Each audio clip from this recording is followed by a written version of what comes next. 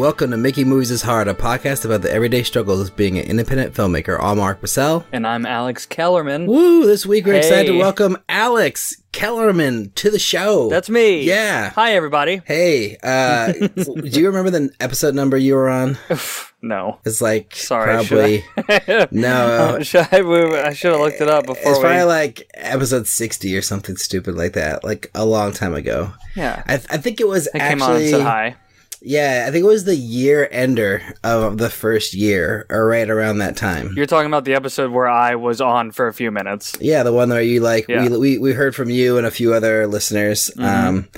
I thought you had a very passionate little segment that thanks. You came on to, and that's part of the reason why I thought you'd be a good choice for this. And I mean, also just because you have a lot of opinions and. I think you sounded interested. And I'm a friend of the show, of you and Timothy. You're a friend of the show. I know you both. Absolutely.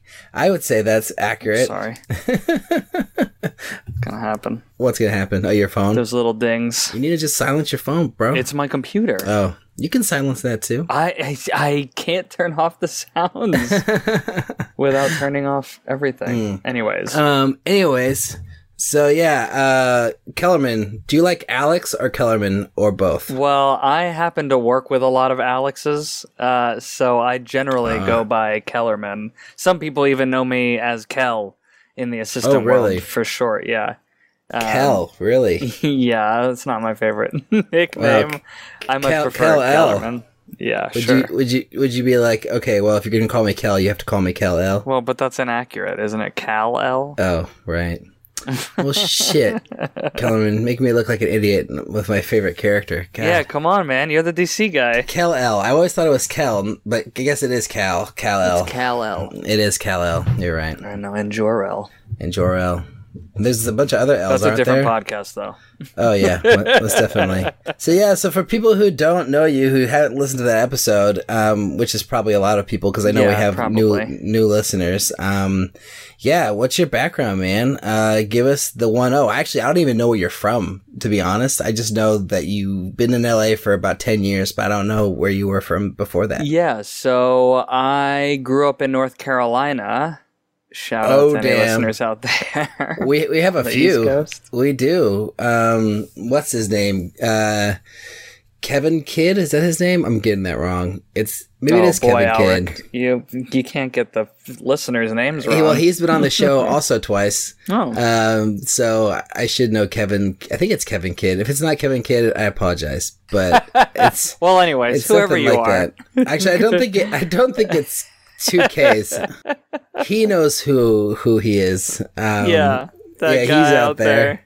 North Carolina. I think there's another North Carolina person that I was interacting with recently. Yeah, we're around. There's a couple of us hanging around trying to make movies. So did you go to college out there too? Yeah, well, so I went to a little technical community college out there, and then I had a friend who was going to the North Carolina School of the Arts, and I sort of like piggybacked on his education. I had him teach me how to write a screenplay while he was taking screenplay writing classes. But I grew up doing musical theater and doing a lot of like stage stuff. And through doing so, I realized I hated the stage and wanted to be, work in film. Oh, wow. And so I was acting, and then I kind of fell in love with writing through that. That's a whole other story. But, so I started writing, and I learned how to write a screenplay. And once I had a screenplay, I had enough money to like finish my bachelor degree or my associate's degree rather. Or I could just move out here. And so I had the opportunity to come out here, and I took it. Wait, so you didn't finish school? You dropped out? I did not finish school. And you came out here? Wow. Dropped out of school, came out here, didn't know anybody, didn't have a job lined up, just had a little chunk of cash. Wow. and one script? A friend of my friend's brother. Yeah, and a script. Wow. Of course, when I got out here, since I didn't have anything else to do, I wrote like 3 more. Oh, nice. Awesome. But I was just writing all the time, basically. So what year is this that you moved out to Los Angeles? Oh, Jesus. 2006. Oh, wow. Yeah. So it's been a minute. It was the end of 2006. which some people might know or might not know was right before the writer's strike of 2007. Yeah. Which I did not know. So when I first moved out here, I happened to meet someone in the story department at Paramount Pictures, and they read my writing and they liked it, and they hired me to do a rewrite just for the ending of a script that they had optioned. And then they liked my rewrite of the ending so much they asked me to just rewrite it from page 1, and that turned into, they were going to start going out to actors and introducing me to agents and managers. It was really dream. Promising. Yeah, wow. Right? And then the writer's strike happened. Wow. So what did that mean for your project? But what did that mean for your project? So the project was killed, and everybody that I had met in the process left the business completely.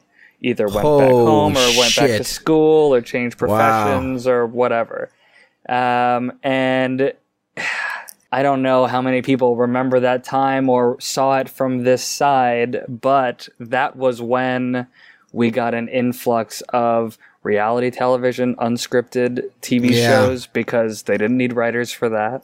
And, that's also when the industry focus shifted into... unoriginal IP is not really the correct term, probably, right. but like sequels and prequels, and that's like when that big boom happened where we just started rebooting everything. Right. Stemmed from that, taking old scripts. Wow. And revamping them rather than buying new ones. Wow. Yeah, we had a guest on probably 8 episodes ago now, or 6 episodes ago, who spoke about this very thing. She really? Katie Johnson, yeah, she graduated and moved to LA at the same time. Yeah. Right during the writer's strike, I think. Or either during, I think right during. And so it really sucked tough. for her. And like who saw that coming? Right. Just had bad timing. Right. And so she was originally wanting to, was doing writing, and that was like her thing, and then she ended up acting more because of the writer's strike, and then she was always working on her acting or writing the whole time, but she had like way more acting credits in the beginning because of that and other, just it's really hard to to sell a script and to get something made, it takes forever. 100%. Yeah, so it was interesting, but yeah, especially when there's a writer's strike going on. Yeah, it's impossible. if I was to move to Los Angeles, I probably would have moved a little bit later than that. I would have moved in 2009. Was probably when I would have done it. Yeah, well, hindsight's 20/20. Yeah, I didn't move. Me too. Obviously, right. So okay, but I did the same thing. Honestly, when the writer's strike, when that all first started, I started doing background acting. And I got all my SAG vouchers, so I'm SAG eligible from that.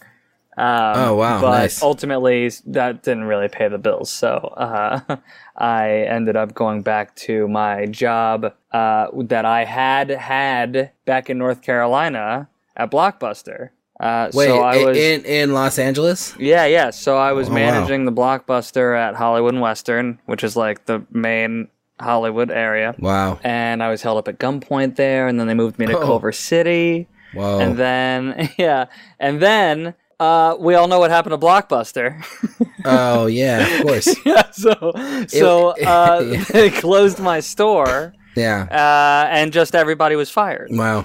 And then so then I got my job at Apple. Oh wow, Genius Bar? I didn't work at the Genius Bar. I was a business specialist, so I was like, okay. If you were a company switching from PC to Mac, you probably dealt with me. I also dealt with like a lot of like celebrities because I was in Topanga. I was at the Topanga store, so wow, in Woodland Hills. So what was your most fun celebrity that you helped with a Mac issue? I mean, some people I still have relationships with, but I am a big like Star Trek nerd. I grew up with Star Trek was my thing, so I've helped Jonathan Frakes. Oh boy, yeah, that must have been great. Yeah, amazing, and Brett Spiner. Oh wow, and yeah. So they all just live out there. They all go to that Topanga. Stevie Wonder was a big one. Oh wow, we helped him a lot. Oh wow, that's awesome. Sinbad used to come in a lot. We had a lot of like regular celebrities. Wow, crazy. Howie Mandel was like pretty cool with. Did you get to shake his hand? He doesn't shake hands. I know. Did you fist? Does he do the fist bump? He does the fist bump, right? Yeah. Well, we just don't. I don't even reach out to him. I know that he doesn't like that, so I just don't even bother. Yeah, you don't make him uncomfortable. Yeah, exactly. Yeah, it's a good move. Good move. Yeah. But Howie Mandel influenced our childhood probably. If you're a similar age as me. Bobby's World, baby. Bobby's World. He was a voice on the Muppet Babies. He did a lot back then. Okay, so you really breezed over something that I think a lot of listeners would really love to know. It's all right. Sorry, let's go back. How did you get the story person at Paramount to read your work, and met her at a party? You met her at a party. Wow. That's why I breezed over it. It was really that simple. Just a random party? Absolutely. Yeah. The one guy that I knew here, first of all, and I didn't even really know him before I moved in with him out here. He had been out here for a year. He was my friend's brother.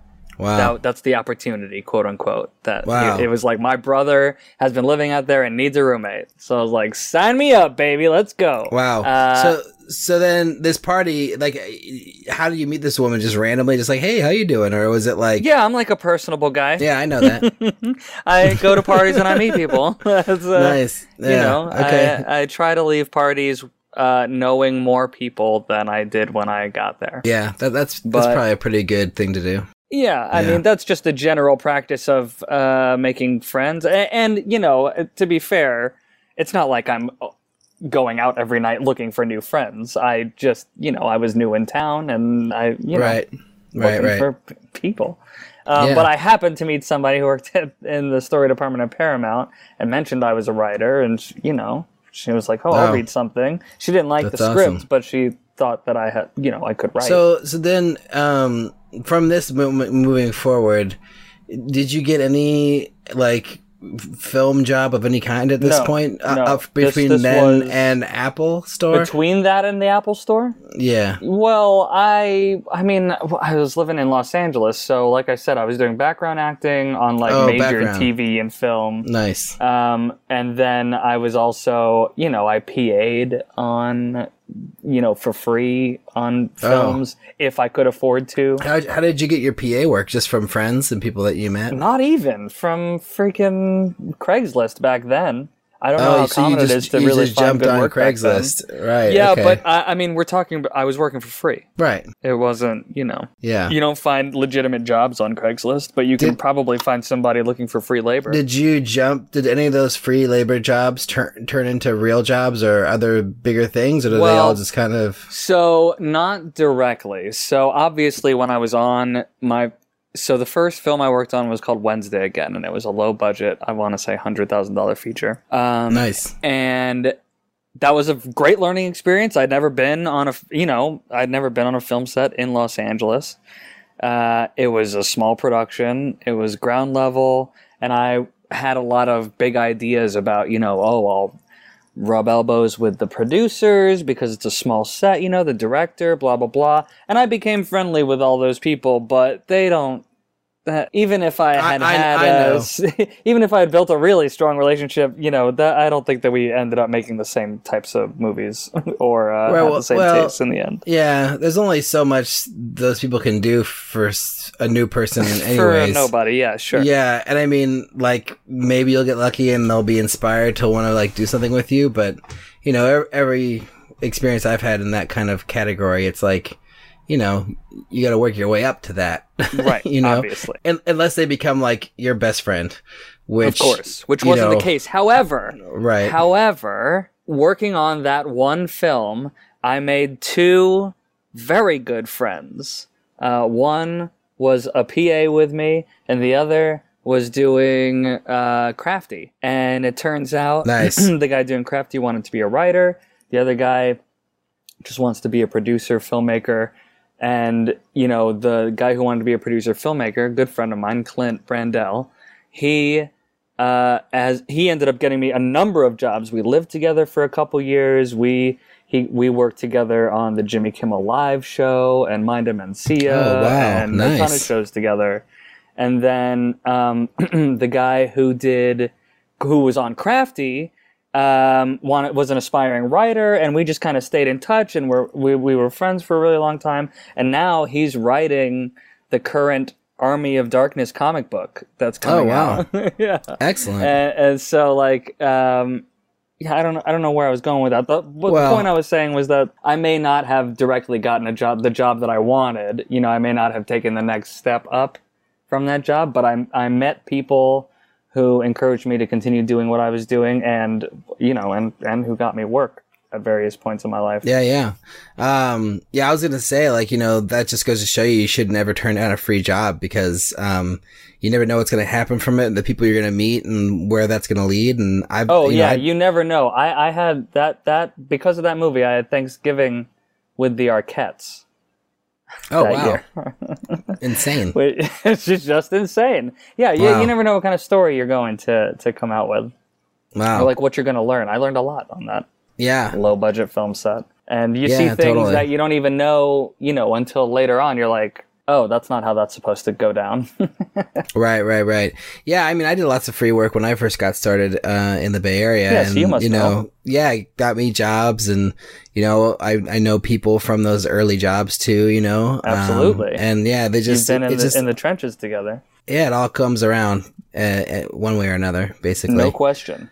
Okay, so you're at the Apple store, you're hobnobbing with celebrities. How many years into LA is this now? Is this like 3 years in, 4 years in? Okay, hold on. Let's see here. So the writer's strike happened after a year, and then I was doing like background acting, freelancing for like a year. Then I ran out of money. Blockbuster was like 2-3 years. So we're like 5 years into LA now. Wow. Okay. I transitioned to working at Apple.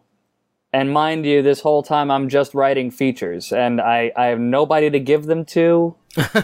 I tell people that I write them. Yeah, but I mean, I don't know anybody, right? Right. So I'm just writing and working and hoping one day someone asks to read one of them, you know? And then it's through working at Apple. So growing up in North Carolina, I didn't have many friends who were like interested in filmmaking. So I've always been sort of self-motivated in that respect. Okay. And it was at Apple was the first time that I met a group of people who were like, hey, why don't you write something that we could make this weekend? And so that's a big thing. It was. The thought had never even crossed my mind. And this is obviously going to date me a little bit. But, you know, in 2006, when I first moved out here, YouTube was not a platform, right? You know, I mean, Instagram didn't exist. There was no Snapchat.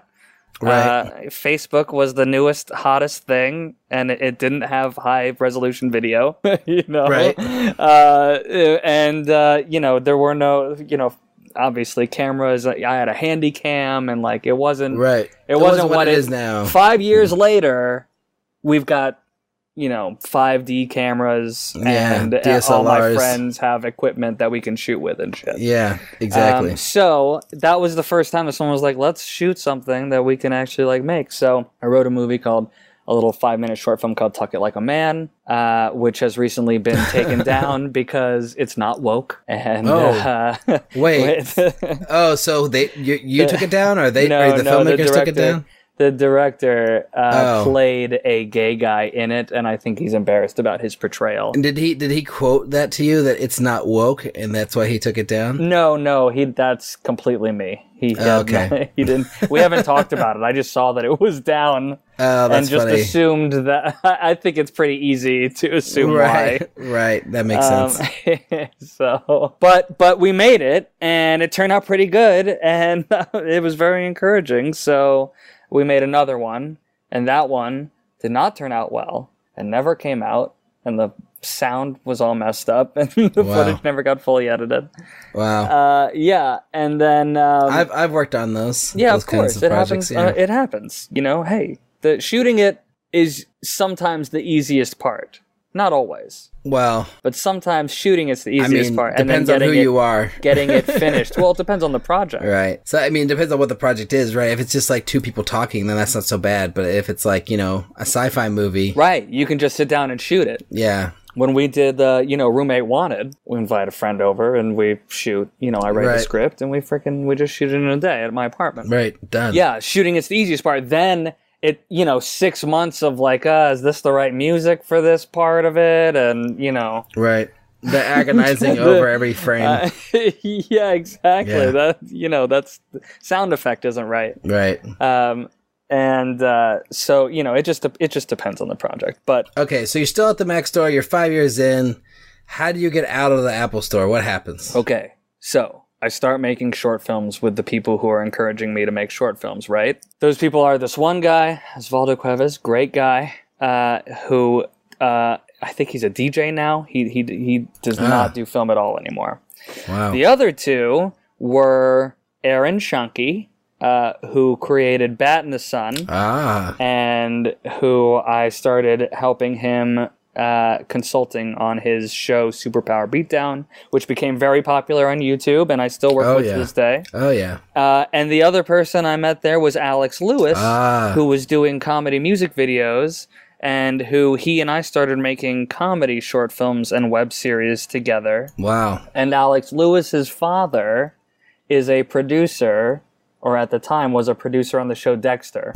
Oh, wow. Which, when Dexter ended, and he started working on a new show called The Brink for HBO, Alex Lewis and we were making films, and he was like, would you ever consider being like a writer's assistant on a show? Or a writer's PA? And I was like, hell yeah. And leave Apple? Of course. How do you think I'm going to like get into the industry if I don't get into the industry?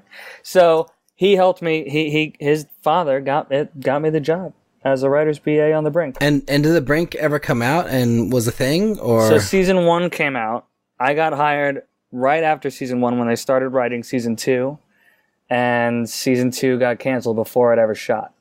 Before they ever filmed it. Wow, so how many weeks did you work on that? Oh, I worked on it for almost 9 months. Oh, wow. In the writing? better part of a year, yeah. In the pre-production phase? Wow. Well, they spent 3 months writing the Bible, and then we waited a month basically to get it approved, and then it didn't get approved, and they like fired a couple writers and brought a bunch of new writers in, and we completely redid it all, which was another like month or 2. Wow. And then they started writing episodes, and then we got canceled. Wow, that's crazy. So you must have learned a shit ton in that era, I did.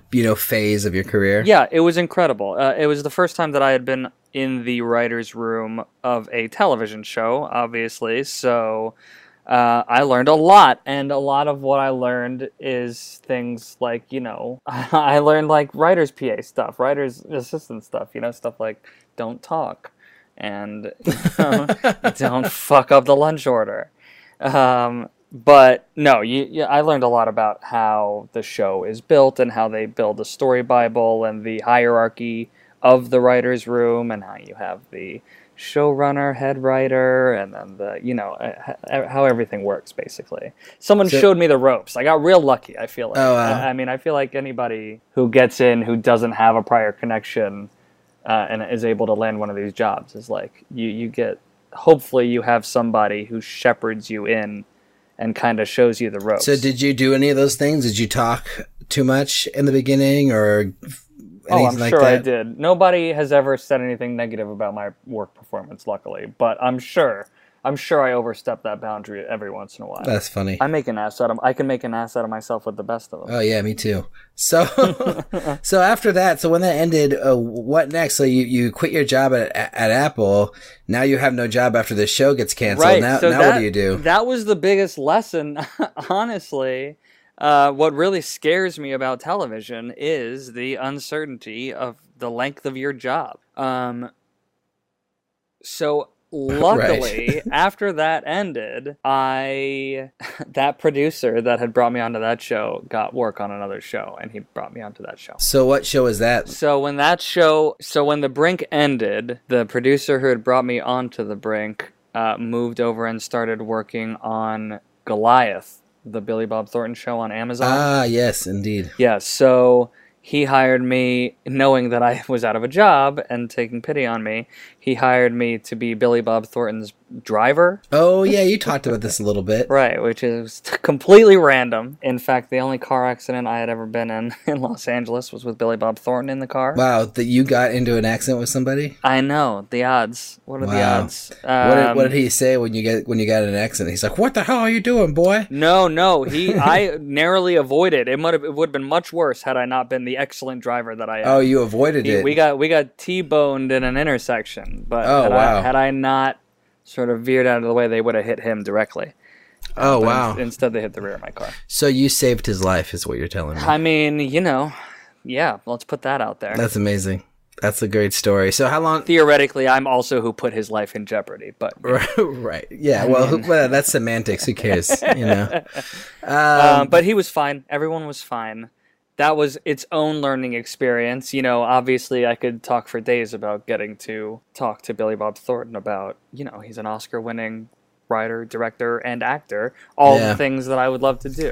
Oh, absolutely. So how long did you drive him for? That was only for 2 months, 2.5 months. Okay. And then that job ended? Maybe 3 months. It feels like forever when you're spending day in, day out with people for like 20 hours a day. Oh, of course. Especially when it's Billy Bob Thornton. I mean, my God. My, 5 weeks or 6 weeks with Val Kilmer, I felt like I learned a lot. I'm sure. In that time. Yeah. From that guy. Well, you see life from a completely different perspective. Yeah, it's kind of insane. You see how he treats people, how people treat him. Yeah. It's its own thing. He has his own bubble, and when you work with someone that closely, you kind of are in that bubble with them. If however briefly. No matter how briefly. You're hearing conversations that you would never usually hear. You're getting invited to things that you would never usually get invited to. You're going places you would never usually be. Yeah. And on top of it, we're going to work on a freaking show filming all over Los Angeles. It's cool. So you're like 7 years in at this point now, right? After yeah, even 8 years in. And now what? Now are you just a freelance assistant? Is that what you're doing now, or what's happening? I guess at this point. So that went on hiatus while Billy Bob went to shoot Bad Santa 2. And during the hiatus is when I kind of really learned what freelance PA life is like. So like people that I had met who were PAing on Goliath started calling me and telling me that they had jobs on other shows. Could I come day play on, Jay Leno's Garage, or come PA on this, for a day or two? Nice. So I was doing that for a little while. Mostly commercials and smaller gigs, and certainly not frequently enough to really make a living out of it. It was certainly a temporary sort of situation. And what year is this now? Is this like 2013, 2014? This is 2015 now. Okay, sweet.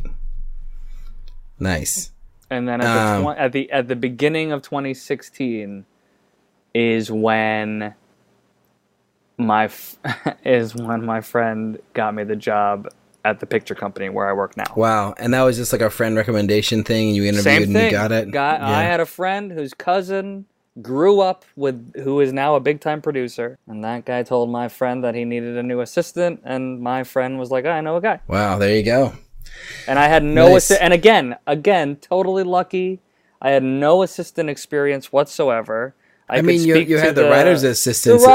But that's not the same thing at all. Yeah, but but doesn't it count because it's like you have that like you've been in those kinds of rooms. Well, sure. I've been of people. In the industry. Yes. I mean, you drove Billy Bob Thornton. I mean, you can work with some producers. Right, but what I'm saying is in corporate America, like in retail, those jobs would have nothing to do with getting the next job. They're not in the same field, really. Right. But in entertainment, it sort of falls into this obviously you're able to be in the presence of a celebrity without freaking out. Yeah. And, it shows a whole different set of skills. Even though they're not exactly the skills required for the job that I do now. Well, that's how I got my Francis Ford Coppola job. Was the same thing. Francis Ford Coppola job. Oh, yeah, you don't know about this movie I worked on? Oh, no, I don't know about your Francis Ford Coppola movie job. What are you talking about? So... Oh, you didn't hear about that one? No, I didn't hear about that one. Alex, have you talked about it on the podcast? I think I have. I don't know. Oh, well, then never mind. I was... Pretend I watched that episode then. I was a production coordinator on his last feature on Twixt. And I worked on that for, gosh, I don't know, 7 weeks, I guess. That's awesome. Yeah. So we did the first run of principal photography. What did you do on it? I was a production coordinator. Amazing. So I worked right under the unit production manager. Right. That's awesome. Yeah, and she was... that's a lot of work. Yeah, so she wasn't just the unit production manager. At the time, she was also his personal assistant. So that was her day job, was his assistant. Wait, and then when who are you talking about? The unit production manager. Gotcha. And so when they went to do a movie, then, she basically went from just being his assistant to also being the unit production manager of the movie, while continuing to be his assistant. Yep. Throughout the whole thing. So that sort of thing happens a lot. She's probably going to have a great career. Yeah. My first day, I was like in a fucking like barn in the middle of nowhere. We're shooting at some like old, like it was like a haunted resort, basically. And then we were shooting at this like closed down resort that actually looked like it was haunted. Like that sat next to an operating golf course, right? So like on one side it's a golf course that's working. On the other side it's this like haunted looking resort. And we're shooting this movie there. And my first day I get to location and I'm like, it's freezing. There's no heater or anything. We're in this like, huge, like, whatever, like it was like a church almost, or like a big auditorium kind of place that was, not being used anymore. And that's where the production office was. And like I was helping her with all the movie stuff. And then like I was helping her book flights for Francis to go to like, whatever, Baton Rouge over the weekend, and then calling Baton Rouge and making dinner reservations for Francis Ford Coppola. Yeah. I'm like, what the fuck is going on? This is insane. It must be a little easier for Francis, though, because you just drop his name and they open up a table for him, right? Of course. Yeah. I mean, well, he knows the owner. And, right. That's the restaurant he goes to whenever he goes to Louisiana, whatever. But yeah, so that's the movie I worked on with Val Kilmer. So it was like, that was when I got to spend time with him, and, I was dealing with a lot of his issues, like, when he ran out of soap, or when someone stole his soap from his cottage, apparently. And I hate it when that happens. And he was saying that they were selling it on the internet, and that I should check the internet to see if there's Val Buy Kilmer my soap back.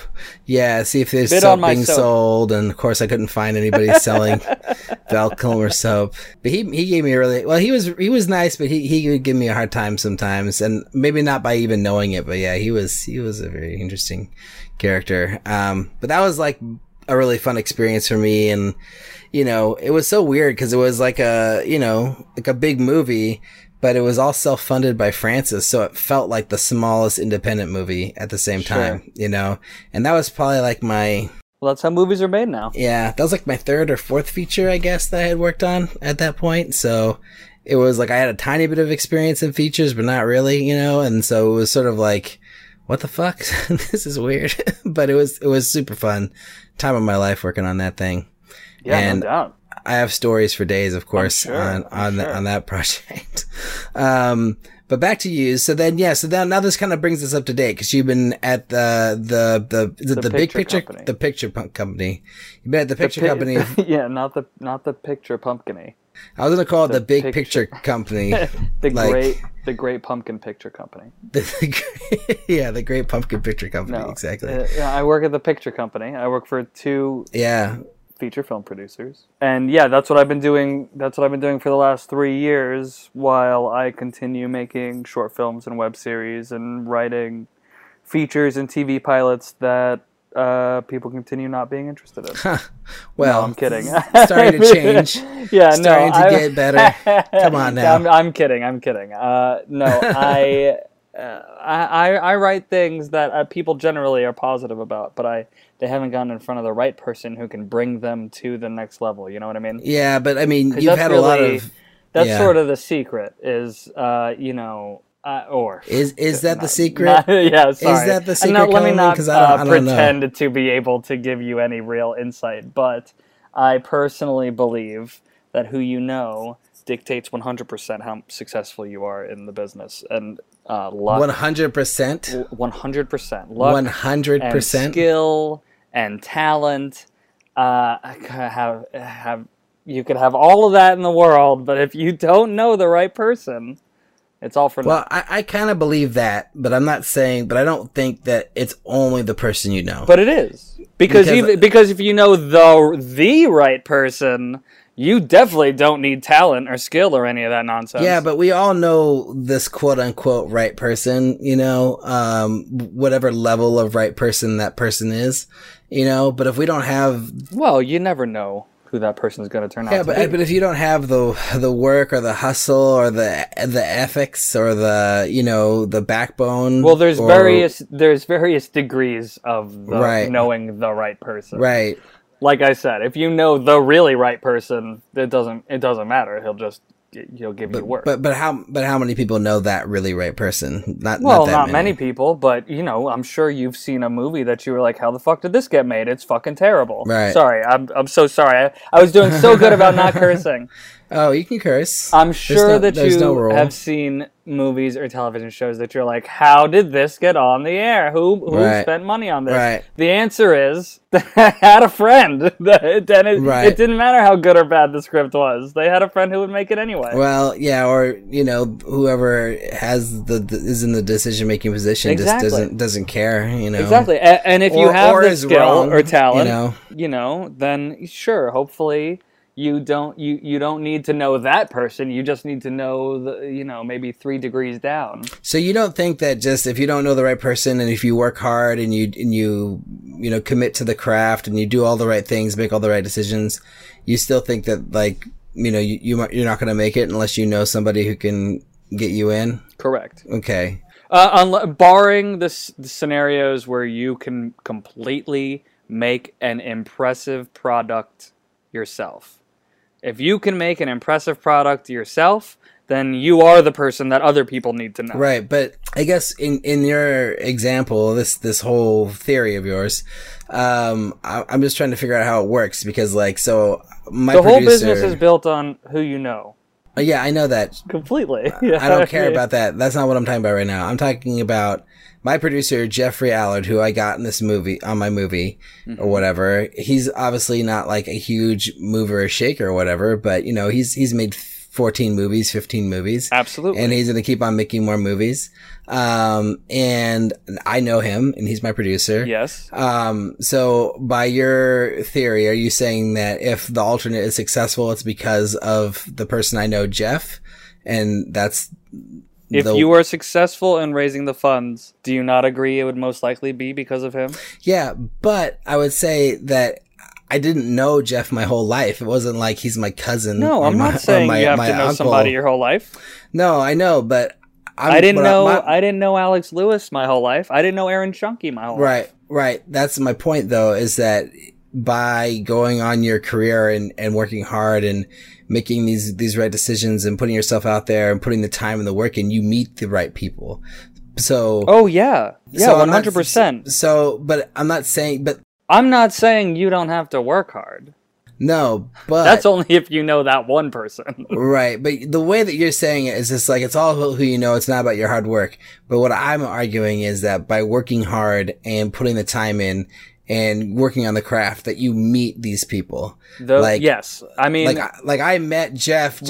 Maybe not. Well, but my first job at Paramount came from a girl I met at a party. Right, but under the Alex Coleman theory, then that's because you knew that person, and that's who you know, and that's whatever. Exactly. So basically, your theory can apply to everything, and your theory isn't really a theory to me. It's more about because if the way that you say your theory, it's like, it's who you know. So I have to have an existing connection in order for this. Yeah, to you play could out write well the for best me. script that has ever been written in the history of scripts, and if you don't know somebody who can put it in front of somebody else, then it doesn't matter. That script is just a script. But I'd argue that now we have all the tools that we need to get the script in front of the right person, you know, with the internet, well, okay, and with screenwriting but that person contests. is not going to give you the time of day unless you know them or have some sort of connection to them. My bosses, the producers that I work for, we don't accept unsolicited material. I'm sure you've heard that before.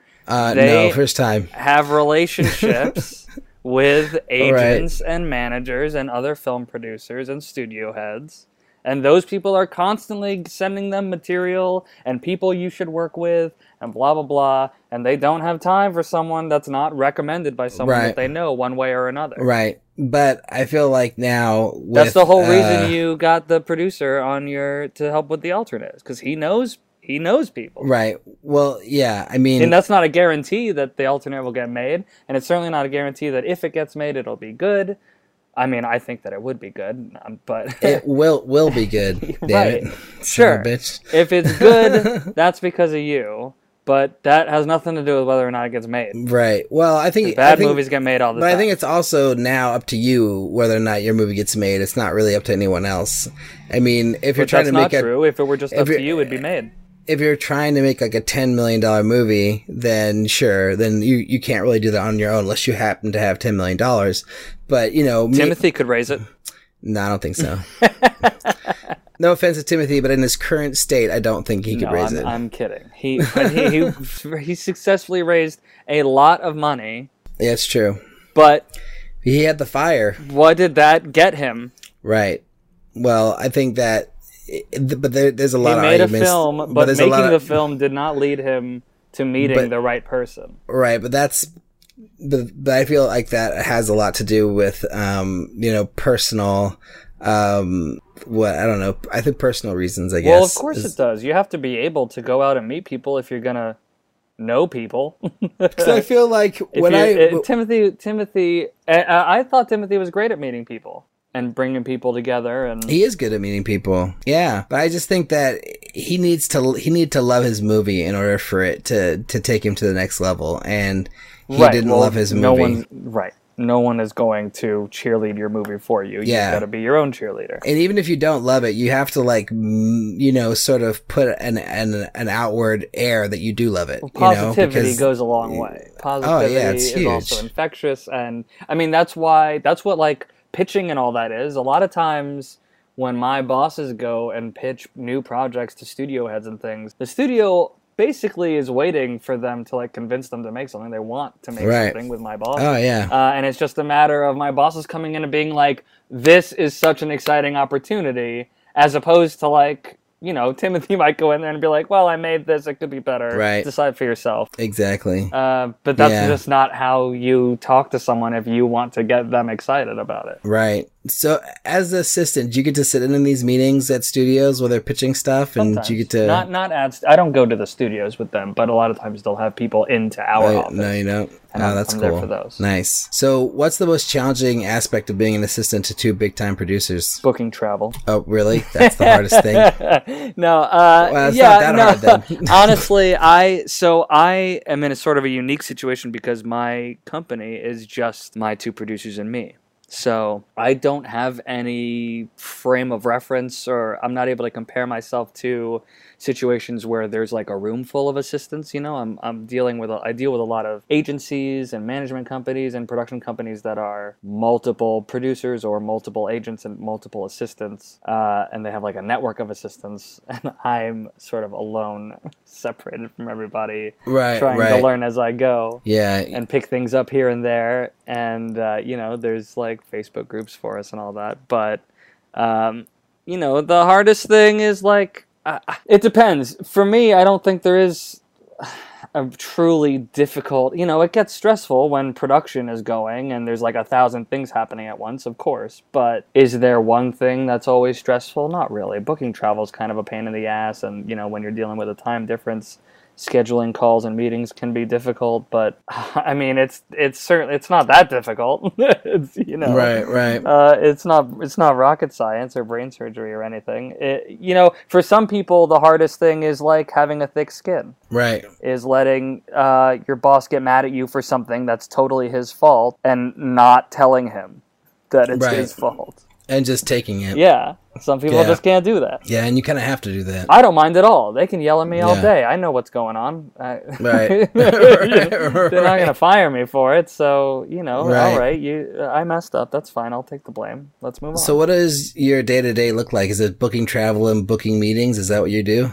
For the most part, set calls, book meetings. I do a lot of I read a lot of scripts for my bosses. I read a lot of books. Nice.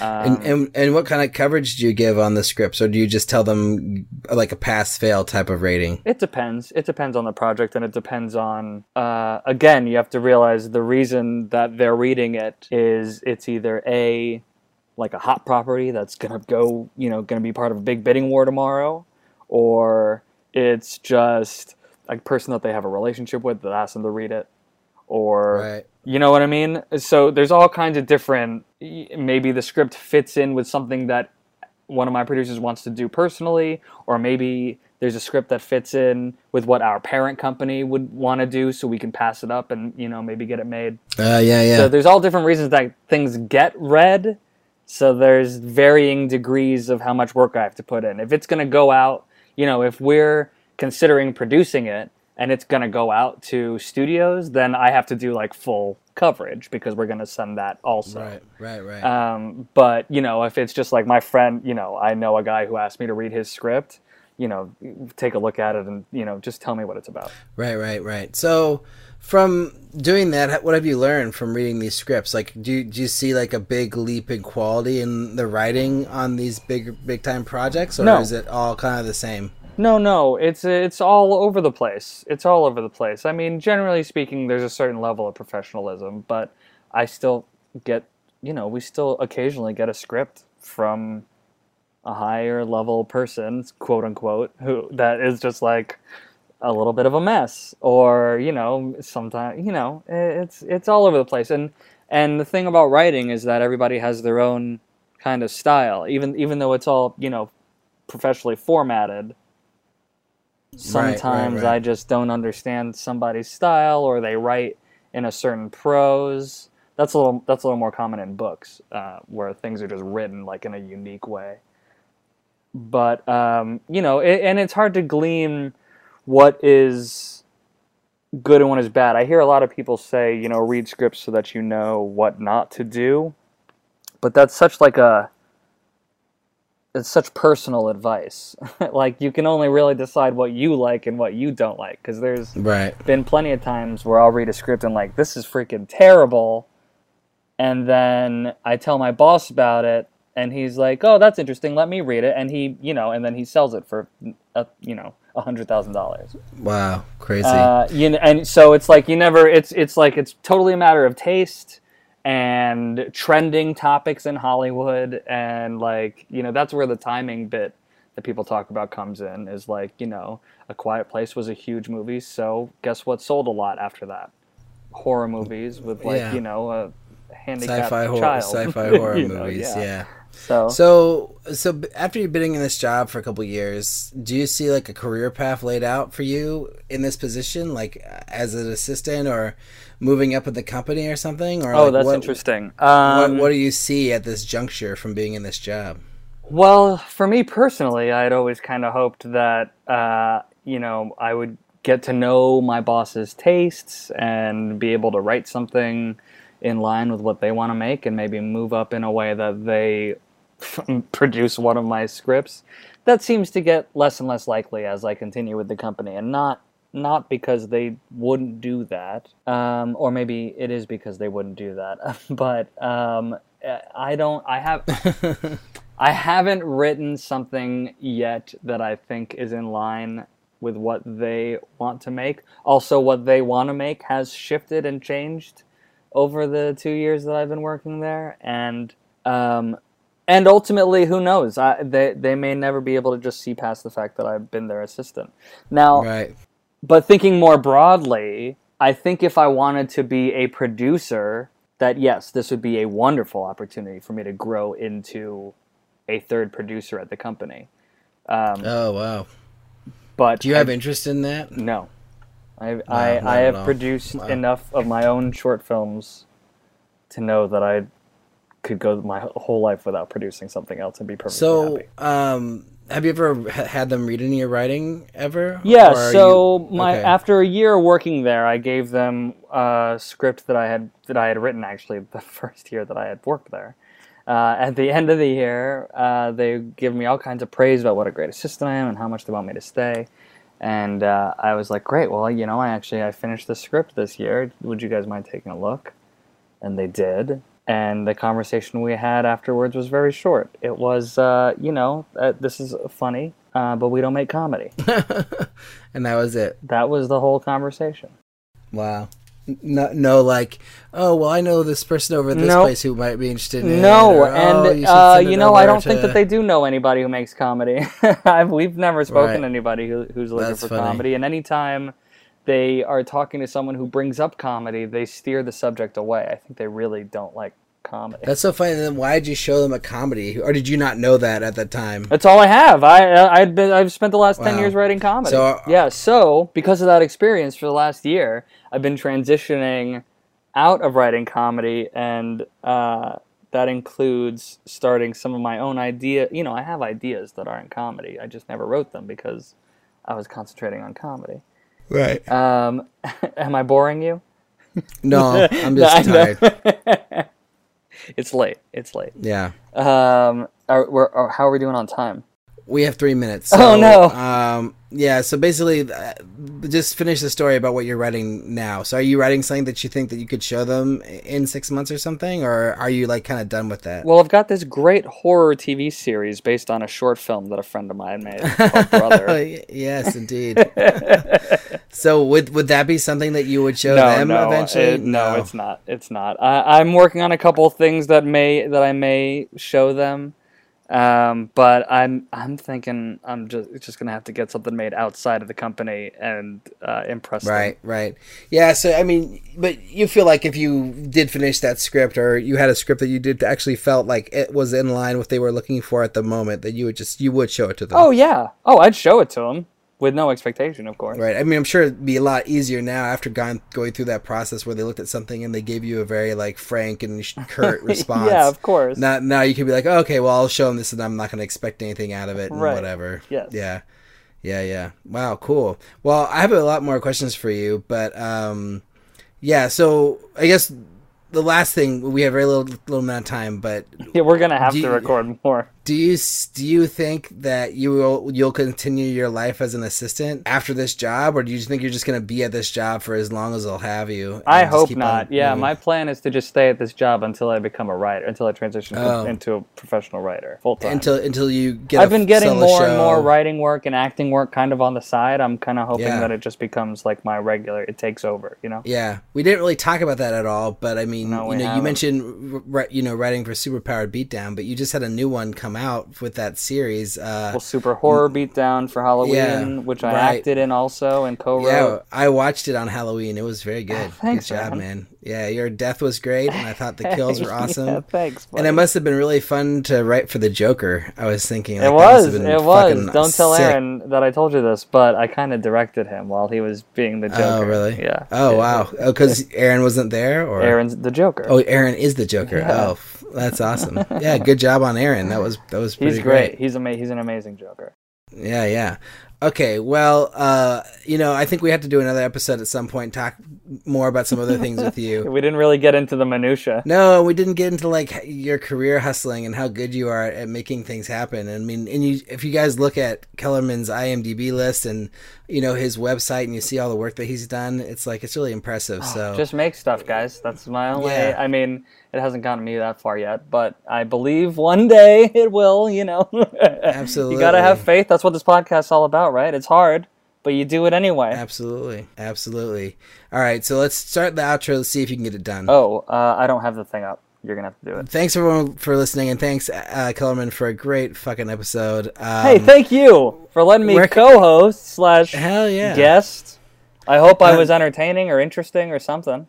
Yeah, great. Well, if you want to do another one, we should do another one. Let's do another one. Because we've done two. We didn't even get into the real nitty gritty of making stuff. Totally. Well, you should find a guest that we can talk to that about. talk to them about making stuff, and then we can include some of your hustling stuff in there too. Yeah, and then I'll take over their whole interview. Basically, yeah, that's your job. Gotta take it over, man. But yeah, check out Kellerman's work. We'll have a email address, not email address. We'll have a website for your stuff, and yeah, where can people find you? Do you have a personal website? Yeah, I have a YouTube. You can look at youtube.com/Kellerman Comedy. That's comedy with a K. I'm also Kellerman Writes a Lot on Instagram, where I post a lot of stuff. I'm Kellerman Comedy on Twitter. Nice. Find me on Facebook. Find me on all the socials.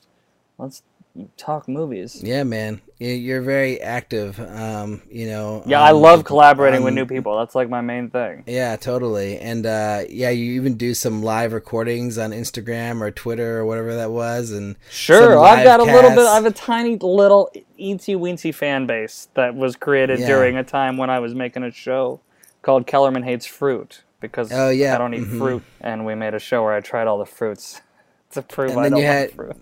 Then you had the sequel, Lewis Hates Liquor, that spawned off into Lewis Hates Liquor because Lewis hates liquor, and we thought that was a little bit more that's funny. Identifiable. People identify with that more than... Does he not drink at all? Or... No, he doesn't drink at all. Oh, wow. So he's afraid of throwing up, so he doesn't do anything that could possibly ever make him throw up. Wow.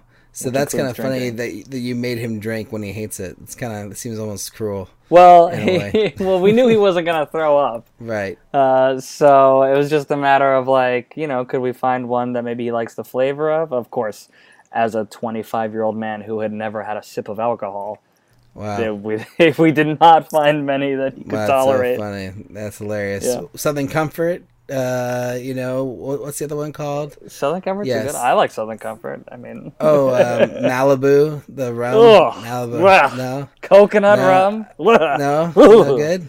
Oh boy. Oh boy. All right. Well, here, let me finish the outro here. Right, but you can check out all Alex's stuff. Yeah, check out all my stuff. Two shows. He's got the roommate show. He's got a bunch of great short films. He's got a bunch of great things. Especially for the nerds out there, like the superpower beatdowns are really fun. Don't you play Deadpool or Ant-Man in one of those? I was Ant-Man in the waiting room. We haven't made a superpower beatdown with Ant-Man yet. Yeah. The waiting room. Yeah. So that's pretty cool too. I like that one. Thanks, buddy. Yeah, man. So, but now, after you've checked out all Kellerman stuff, you can check out our website at makingmoviesishard.com, where you can find links to things we talked about on this episode, including some of the movies and shows that Kellerman worked on early on, and, all his work, of course. If you want to get in contact with us, you can send an email to podcast@makingmoviesishard.com, or you can find us on Twitter and Facebook at MMIH Podcast. And please, if you like the show, tell a friend, spread the word, leave a review on iTunes or Stitcher. And Alex, thank you again, man, for a fantastic show. Yeah, of course. Been listening to the show since episode 1. It's fun to bring it full circle and host a bit. Yeah, man. I think it's wonderful that we met you through the show. We've become friends. Yeah. We've collaborated on things. We're working together on stuff. Yeah. Every time I'm in LA, we try to, get a slice of pie or yeah, whatever, just meet up, and it's wonderful. So everybody leave a comment and request to have Kellerman back on the show. Yeah, please. And, what about the Facebook group? There's a Facebook group for the show too. Yeah. Indie Facebook community, something like that. Indie filmmaker community. Indie filmmaker we're community. In there too. Yeah. Talk to us. Yeah. Yes, indeed. All right, this is going to end in 4 seconds. Right. So talk to you guys next week. Bye.